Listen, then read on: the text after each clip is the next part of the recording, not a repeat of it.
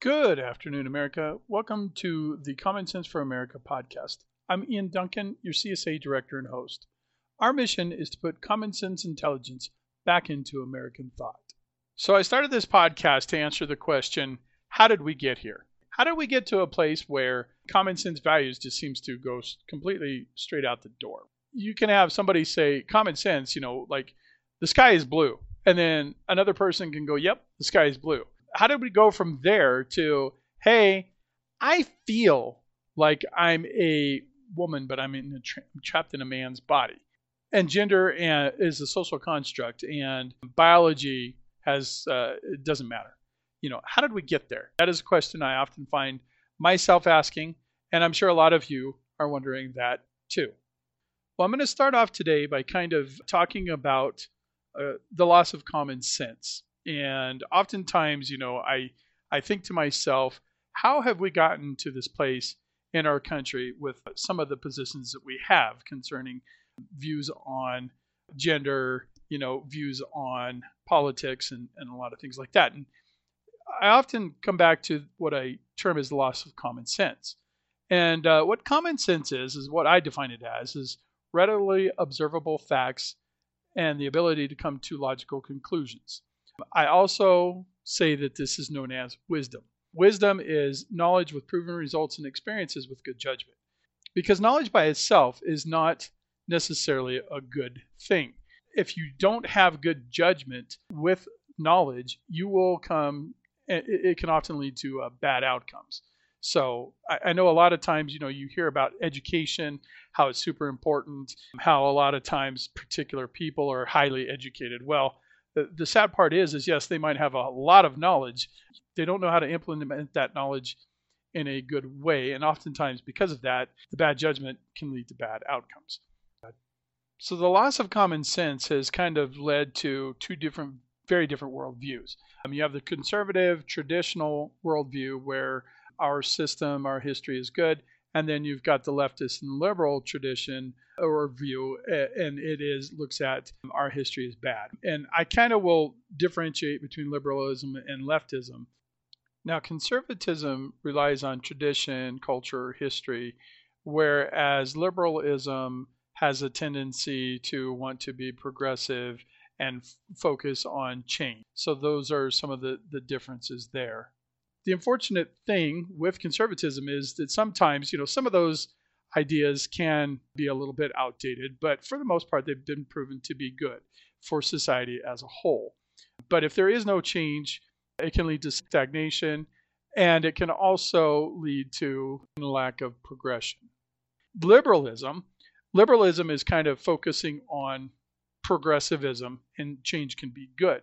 And I agree with this. I think a balance of the two helps create a better society. But the thing is that you don't throw out all of tradition and you don't completely forget about conserving the past.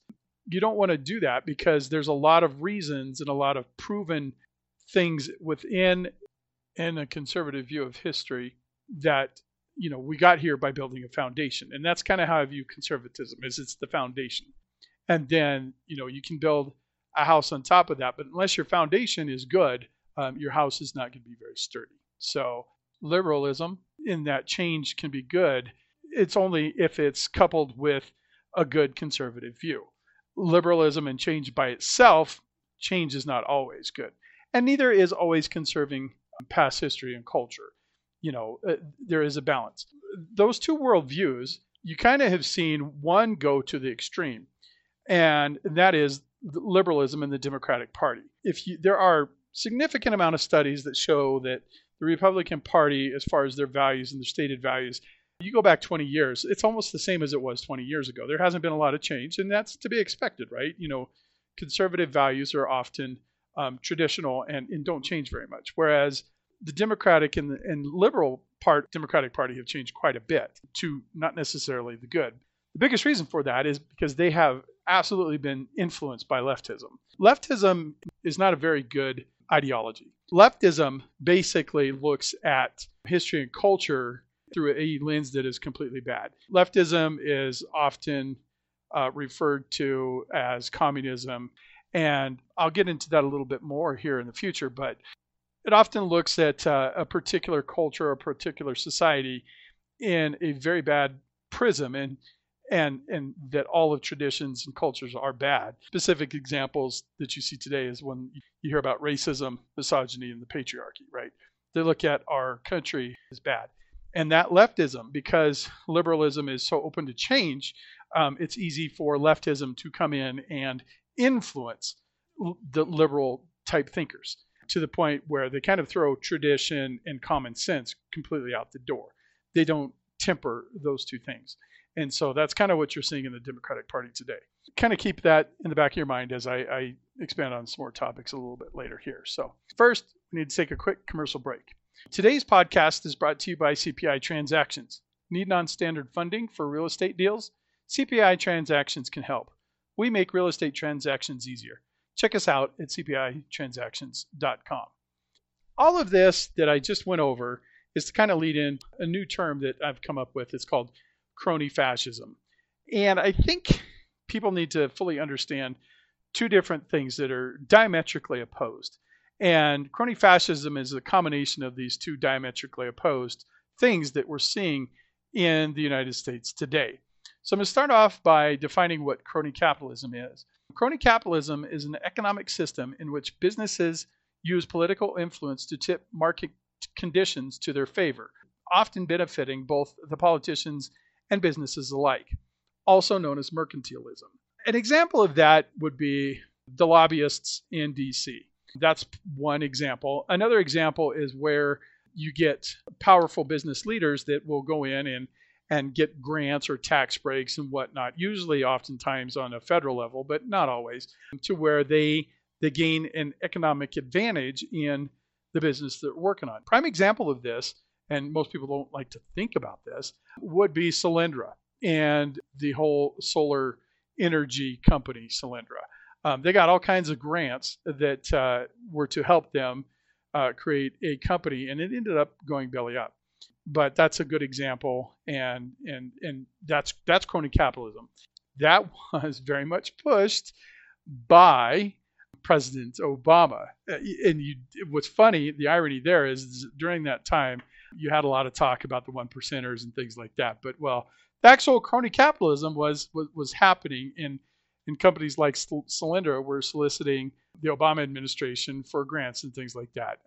But that's not the only example. There are others. Like I said, lobbyists, sometimes the left will talk about the gun lobbyists, which, believe it or not, they don't have nearly the political influence as some of the other more left-leaning companies do. But you get the idea. And then there is fascism, which oftentimes here in this country, you will hear Republicans and conservatives kind of characterized as fascist. Well, that's because most people don't understand what actual fascism is. Fascism is a political, governmental, and economic system in which the government controls the businesses and often characterized by rigid militant socialist behavior.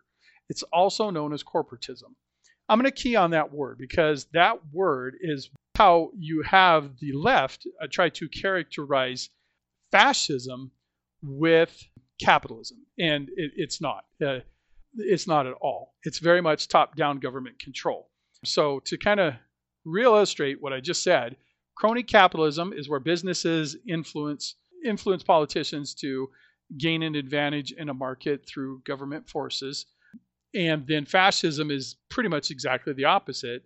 It is where the government controls the levers of business. So keep those two things in mind. Neither one of those are capitalism. One is a bastardization of capitalism, and that's what crony capitalism is. And then the other is a marriage of militant socialism with the government control, and it often results in totalitarianism. So definitely want to make those 2 points. So I'm going to kind of talk about, I did talk about that word corporatism, and I want you to think about that word, how it's been used to equate fascism with capitalism. Because you think of corporations, you think of a capitalistic society. You think of that as capitalism, which it's not. And capitalism in and of itself, the whole concept and the view of capitalism kind of came about by a gentleman by the name of Adam Smith. He talked about capitalism. He's known as the father of capitalism. And what he wrote a book. It was called The Wealth of Nations. And in that book, he talked about, rational self-interest in a capitalistic society. And what he meant by that is that capitalism works where if a person wants to better themselves, they want to create a product, they want to a product or service, they can do so, and they can sell that product or service to other people. And in doing that, his motivation is rational self-interest. He wants to be able to make money. And oftentimes that rational self-interest, it's not designed to help society, but the very fact that you use your rational self-interest to create a good or a service that benefits society, you can create a better society. And that's ultimately what has happened with capitalism. Our country here is a pretty free market. It always has been. And we are one of the, if not the wealthiest nation in the world. And why is that? That's because of capitalism. You have things like Amazon as a prime example, right? Jeff Bezos, he wanted to be able to sell books originally. He set out to figure out a way to take on places like Barnes and Noble and wanted to create a marketplace to where he could distribute and sell books easily. And he went to small book distributors and worked with them and created this internet marketplace to be able to sell and distribute books. Well, he soon realized that books are great, but what if you could create essentially an internet storefront? And that's what Amazon morphed into. And he understood distribution. He understood being able to make it easy and quick. And he looked at it from the standpoint of what can I do to be able to distribute these goods and services, sell them at an inexpensive rate, and that people can get them quickly, almost as quickly as if they went shopping. And when he did that, he transformed the industry and the internet quite literally. Because before Amazon was around, you'd order something off of someplace, and then sometimes you would get it 5 to 7 business days, depending upon if it was UPS, FedEx, or the postal system. And there wasn't really a good way of tracking of that. And oftentimes you had to go for one particular type of good, you had to go to one website, another particular type of good to another website. There wasn't consistency, right? And so Amazon and Jeff Bezos saw this opportunity of, hey, let's make it essentially a global marketplace for all products and services, and we can sell them and we can distribute them and it can be quick. And because of that, he made a crap ton of money. He became incredibly wealthy. And that was his motivation. That was his rational self-interest, was to be able to make money. So that's a real world example of capitalism and working and the whole idea of rational self-interest. One of the things that is often discredited or that is not associated with Adam Smith and the Wealth of Nations and capitalism is that he rejected, Adam Smith, the very father of economics, rejected the idea of crony capitalism, although he called it mercantilism. They're essentially the same thing. He fully understood that if you had a disproportionate influence of a particular market or distribution or process or service or product, and you could somehow get the political class to give you an advantage, he knew that that was bad. He knew that that was very bad, and he absolutely rejected it. Thought it was very bad, and that it was a distortion of capitalism, and he absolutely rejected it. So the line that you're often fed in today's day and age is that capitalism is bad. Well, even the father of capitalism understood that crony capitalism is a perversion of capitalism, and it is bad. I want you to kind of keep that in the back of your mind and think about that, because you're told something very different. Oftentimes the left will characterize capitalism as, crony capitalism, and that there are the winners and the losers, right? They don't look at it as a win-win situation. And why is that? Something to think about. So now on to the father of communism, and that is Karl Marx, who wrote what is known as the Communist Manifesto. Now, Marx had observed capitalism and also had observed, mercantilism and crony capitalism, and also thought it was bad. But he went a step further. He viewed all of capitalism as bad, and it was a corrupt system from the get-go. And he rejected capitalism. He rejected capitalism's values. He rejected the Judeo-Christian society as a whole, because most capitalistic societies had the moral social fabric of Judeo-Christian values. And so he absolutely rejected that. And when he looked at crony capitalism, he always saw it as systems of power and class conflict and power dynamics. And he termed those two things. He broke society up into two groups. He called the first group was the proletariat, the labor class. And the labor class consisted of what today's equivalent would be essentially the middle and lower class. And then you had the bourgeoisie, which was the rich, oftentimes the merchants, Jeff Bezos types, and nobility, which would be the noble class or the political class, right? So he differentiated those two, which, when you think about it, the bourgeoisie, that's what would make crony capitalism function. And who got screwed, right? It was the proletariat. And that's how he viewed that. And he viewed that it was because capitalism, he thought, was a corrupt system, and he viewed everything through that power struggle and that class conflict, those power dynamics. And because of that, that's what led to communism and that view. And that is essentially leftism, right? When I talked about earlier, I explained that leftism looks at everything, history and culture, as bad, right? And that is essentially where that evolved from, was from Marx and communism, because they viewed tradition, they viewed culture, they reviewed the Judeo-Christian values and capitalism as just a bad, corrupt system.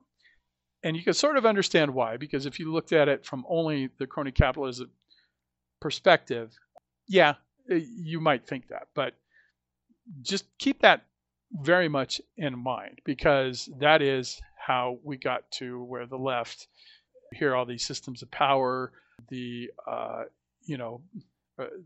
racism, all of that is in evolution from communist thought, leftist thought.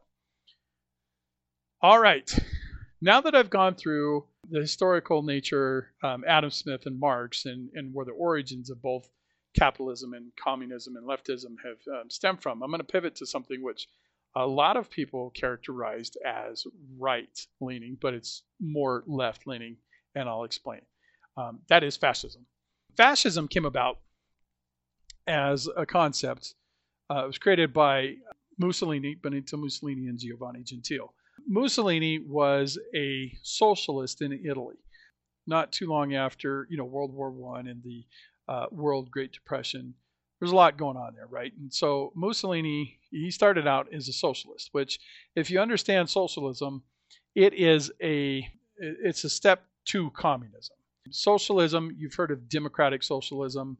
That's what we're seeing pushed today, oftentimes by the AOC types, by leftists that have infiltrated the Democratic Party. But it's this idea that, society, groupthink, very much has its roots in communism and the belief that power to the people, right?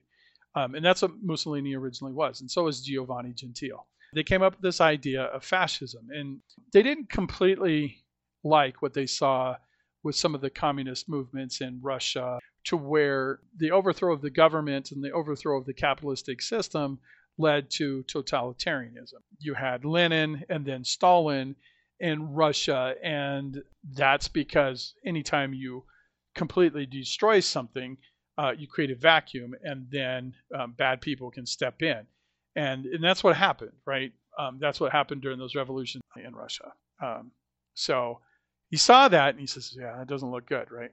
Socialism, okay, it's not quite as extreme, but we like some of the things of capitalism.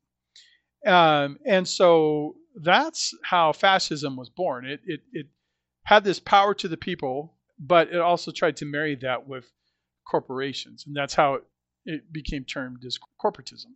In order to keep control of a capitalistic society, you needed a very militant-like government. The most famous fascist was Hitler in Nazi Germany, and he had a very similar view. The Nazi Party stands for National Socialist Party in German. It's a Nationalsozialistische Labor Party. There's more to it. I'm not going to say it in German because my German stinks, but you get the idea, right? It was saying, hey, capitalism sucks, right, by itself. And that's what led to the Great Depression. And we need to take control of those businesses. See if this sounds familiar to you folks. Think about that. We're seeing that here in the United States today. You're not seeing it completely, but I'll get into what I believe is what's known as Crony Fascism. But think about that, right? So Mussolini and Gentile came up with this idea. Hitler is the most famous, and both of these systems of government and economic control, they demonized a particular group, right? Or also uplifted national, what you would say, it was kind of a populist movement. You know, they had to have something to rally behind to get the people to believe in them, and they also had to create a focal point for anger. And that's what Hitler did much more so than Mussolini. Hitler used the Jews in Germany at the time of the Great Depression. They were doing pretty good economically. So Hitler was able to rally a lot of the German people around to view the Jews as somehow had undue influence on the government, right? Germany, it did really poorly after World War I. And what the Weimar Republic, which was the predecessor to Nazi Germany, they tried to print their way out of debt because they had gotten in a lot of debt from World War I. And they tried to print their way out of debt. Well, that created the German hyperinflation. See if that sounds familiar to you, folks. Huge injections of money into the economy. Not a good thing. What I'm getting at here is how much is our current government deficit, right? You know, what is that happening? I think under the Biden administration, the government debt, which is an accumulation of the budget deficit, has grown much larger than it ever has before. That's kind of what happened to Germany and what led to the rise of the German hyperinflation and then later the Nazi Party. I really want you to think about that because I do. But Hitler, he was a very political animal. You know, he used the angst that was created by the German people turning on the Jewish merchants because they were fairly wealthy and they did better than most. He demonized them. He made them a focal point. And think about that. That's very similar to exactly what Marx did. And Marx viewed the bourgeoisie as the very bad people, right? The merchant class, the rich. So there are those parallels there. At the same time, Hitler also didn't like how he saw how communism had turned into very totalitarianism, and also believed that capitalism wasn't completely bad. So he kind of combined the ideologies of the two and said, we're going to control the economy top down and the businesses can sort of function. But again, both systems turned into a totalitarianistic state, fascism and communism, both. Capitalism, a true capitalistic society, is not that way. It is very free, open, and a democratic republic like the United States. Those two things, because of the fact that government has limited control, it cannot happen. So a capitalistic democratic republic like the United States, it's very hard for it to turn into a totalitarian state. And that's why we have the system of government we have. But my point here is look at how these two, communism and fascism, are significantly, they're very similar in nature in that the government controls the socioeconomic and political machinery. And that's a very leftist view because they view things through power structures. And that's what you will hear and see often talked about from the liberal left. Liberals somewhat, leftist a lot. So That's how you can see that fascism is significantly more left-leaning than it is right-leaning. The only thing is that the implementation of fascism required the love of country, and in the instance of Hitler and the Nazi Party, they used that love of country to get people riled up and focus on a particular group of people, the Jewish people, and demonize them and make them look bad. Does that sound familiar, folks? Does that sound familiar to you? Who is it that's often termed as the bad, really bad, morally bad people, right? It's conservatives, it's Republicans. And who is doing the painting? Who's constantly painting Republicans and conservatives as misogynistic, racist, homophobic, anything under the sun? Think about that. Oh, and something else. The Nazi Party came up with the Ministry of Public Enlightenment and Propaganda. Oh, and in case you're wondering, woke means awoken to, or aka enlightened to, some of the systemic problems. See if that sounds kind of familiar. Didn't we have the attempt to create the board of, or the Department of Disinformation?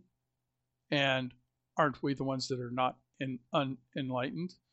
Republicans are the ones that need to be enlightened, need to be woke. Think about that. So I'm going to pivot a little bit more now that you understand the history of fascism, also the history of capitalism and the differences between the two. I'm going to pivot to what I have termed as crony fascism. That's what we're seeing here in the United States today. And what that is that crony fascism is taking crony capitalism, the power and influence of businesses, and trying to influence political machinery, politicians specifically, as well as using companies to cram down socialistic or social change. And it's a very dangerous thing, using companies, venture capitalist companies, to create change within the dynamics of a company. And it's using those elements, but it's more fascistic in nature in the sense that it wants to control businesses on a almost micro level. What I mean is, you think of these venture capitalist companies such as BlackRock and Vanguard. They are taking control of companies, and they are private equity firms themselves. And so the crony fascism piece is them taking top-down control of businesses such as Disney, such as Budweiser, Anheuser-Busch, in the instance of Bud Light, and they are using their political and monetary control and influence, and they control trillions and trillions of dollars in assets. They're using that influence to force down and control large companies, how they operate. And oftentimes this is against what their fiduciary duty is, and that is to make sure that these companies are profitable for the shareholders themselves. And they do this by using their resources to purchase a lot of voting stocks and the ability to change the board of directors on these publicly held companies. And they essentially vote board members in that are very woke in nature. And then those woke board members hire C-level executives that are also woke in nature because they've been educated through a woke educational system. And because those executives control the functionality and the management of a company, they're able to push down DEI initiatives. I'm sure you've heard of diversity, equity, inclusion. A lot of times, I think the idea of DEI as an idea is okay. I think it's been perverted, much like other systems, to push a very bad, very woke agenda. Two examples of this are like Bud Light and Disney, right? Bud Light, what the heck, man? You guys hire Dylan Mulvaney to represent your brand. And well, obviously that was not the smartest move, because most of Bud Light drinkers are middle and lower class folks that just want to go out and have a beer. And when they did that, you're putting a transgender individual in front of a group that doesn't believe in transgenderism, that's not smart marketing. And that's exactly what happened with Bud Light. I mean, it's tanked. It may not survive, honest to goodness. I don't think many people saw that coming, but that's how you got to the point where you had a company that's trying to push a DEI woke agenda onto its customers, and it failed. It failed miserably, and they're feeling the bite of it now. But the very fact that the venture capitalist companies controlled the management and marketing of that company, they totally went against their fiduciary duty and to make money for those companies and push their agenda instead. And then you have another scenario like with Disney, right? Disney decided that it was going to try to influence politics in Florida. It basically came out against the quote unquote parental rights bill. I'm sorry, not quote unquote, the parental rights bill, and pushed this idea that the parental rights bill, which basically said, hey, don't try to teach a sexual don't try to teach sexual information into young children. Don't do that, right? Don't do that. Well, Disney decided to characterize that as the Don't Say Gay bill, and in doing so, they kind of shot themselves in the foot, right? Ron DeSantis said, hey, you guys get some exceptional tax breaks and you're able to kind of function as your own entity, very separate from what most companies do here in Florida, and we're going to take away that special class. And so that backfired. But the whole point here is that they were trying to push their view on transgenderism, gay rights, everything else. They were trying to influence the politics much in the same almost fascistic manner, crony capitalistic manner, but slightly almost the opposite, and tried to push their influence politics. Bad idea. But how did that come about? Because Disney as a company was there for childhood innocence, family values, everything. And that whole Don't Say Gay and pushing a lot of transgender type stuff. I guess some Disney princesses are allowed to have beards and push their transgender stuff. They're starting to tank. They're not doing very well. They are bleeding money, and I'm glad. That's how that happens. Is that you get those crony fascists that take control of the management of a company and get completely away from what the company is about. Disney was never about gay rights, transgenderism. It was about family values, tradition, conservative culture. It doesn't seem to be that. They're not doing that. There was also an episode of Proud Family where they talked about CRT and the whole slaves built this country stuff.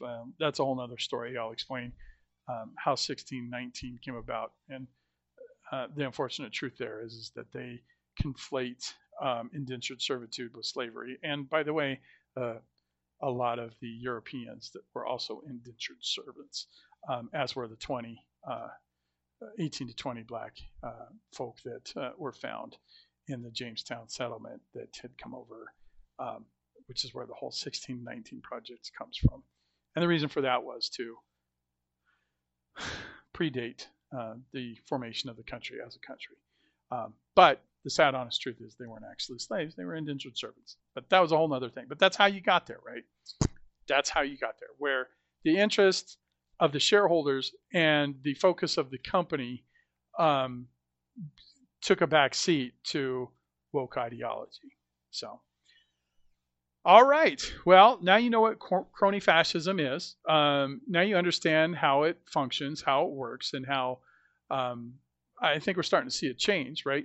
Disney and Bud Light, I think people are waking up. They're using their common sense to wake up, and they're saying, hey, wait, why are we spending money for these companies that don't sell the product that they're supposed to sell to the customers that are their customers, and they're trying to change our view of society?